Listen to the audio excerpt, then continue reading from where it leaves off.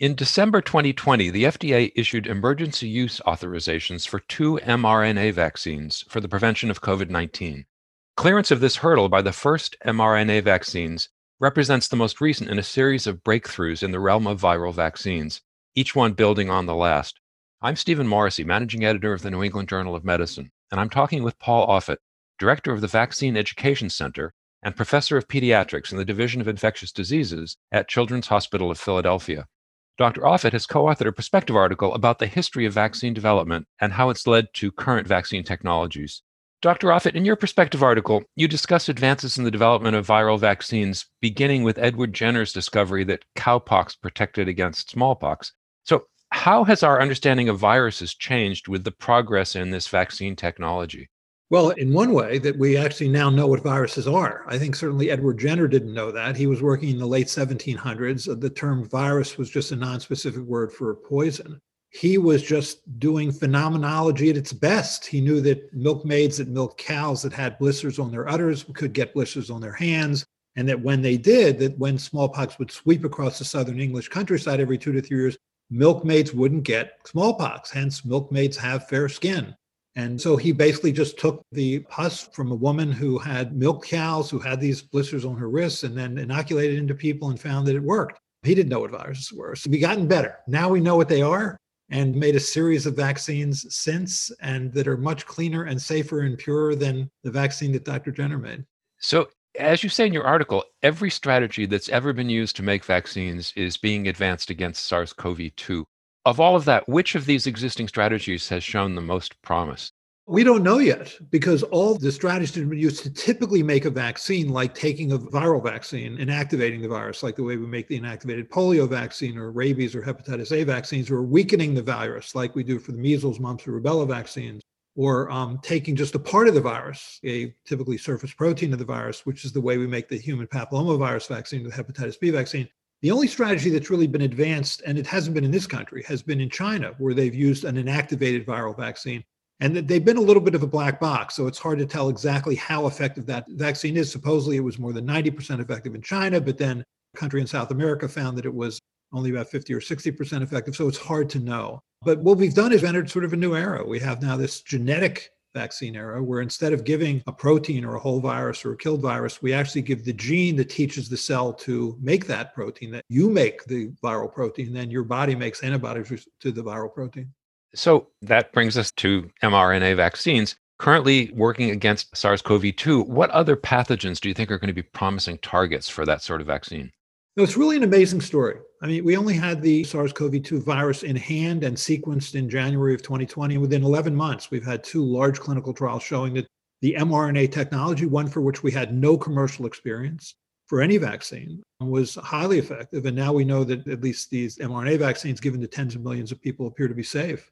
I think that the sky's the limit. We're going to learn a lot about this technology, and certainly it's now being applied to see whether or not we can make a human immunodeficiency virus vaccine or a malaria vaccine or a better tuberculosis vaccine or a universal flu vaccine. I think we'll learn a lot about this technology. And not only that, I think the mRNA technology also will advance things like cancer treatments, will serve as gene therapies. It's really a remarkable accomplishment. Overall, how do you think the process of COVID-19 vaccine research and development is going to end up altering the field of vaccinology over the long term? I think we've entered the new era, the genetic vaccine era. And so now we've had what I think we'll probably look back on this 10, 20, 30 years from now and see this as a fairly crude way to offer the genes, to use a viral vector, a human or simian adenoviral vector, to give just a simple mRNA. I think we'll get better and better at this genetic approach. And it is a new era. This breaks new ground. I mean, you could argue that the first real genetic vaccine, in a sense, was the Ebola vaccine, Johnson & Johnson's replication defective human adenovirus 26 Ebola vaccine. That was really the first vaccine. So we had some experience, at least in West Africa, with that vaccine. But we're going to learn a lot about this, and we'll get better and better at it. It'll be interesting to see what happens over the next 10, 20 years. Despite the progress we've seen in the United States and in other countries, you say in your article that the full benefits of these existing vaccines have yet to be realized throughout the world. Do you think that the COVID-19 vaccination programs that are currently being developed are going to end up facilitating access to other vaccines? How can we capitalize on the current opportunities promoting global vaccination more generally? No, that's a great question, and it's critical. you're only as strong as the weakest country out there. I mean, how much more information do we need that what happens in one country can affect the world? And remember, of the 194 countries currently on this face of this earth, about 130 have not given a single dose of vaccine. I think the advantage of the mRNA technology is you synthesize messenger RNA. The Pfizer and Moderna vaccines are given at 30 and 100 microgram doses, respectively. A microgram is a millionth of a gram. You can synthesize kilograms. That's thousands of grams. That's a 9 log difference. So you really can vaccinate the 7 or 8 billion people in this world with an mRNA vaccine. You could do that. And so I think we'll see. And not only could you do it, you're going to need to do it. The fact of the matter is we still give a polio vaccine in the United States. Why? We haven't had polio in this country since the 1970s. The reason we do it is because polio still exists in Pakistan. It still exists in Afghanistan. International travel is common. And as long as that's true, everybody's at risk. So it's going to be a while till we can say that SARS-CoV-2 is in hand, because we're not going to be able to say it until the world has it in hand. Finally, you write that after the development of safe and effective COVID-19 vaccines, the next task is going to be to accomplish equitable, efficient vaccine distribution. How equitable and efficient has the vaccine rollout been so far, and what improvements can you see to be made? Well, it hasn't been terribly equitable, and it's getting more efficient, but it certainly hasn't been efficient. I mean, as a general rule, there are those who kind of fall by the wayside to some extent in our public health medical communities. There are certain groups that are underserved. And as a general rule, those groups that are underserved are also less likely to be getting this vaccine. So I think we need to get better at that.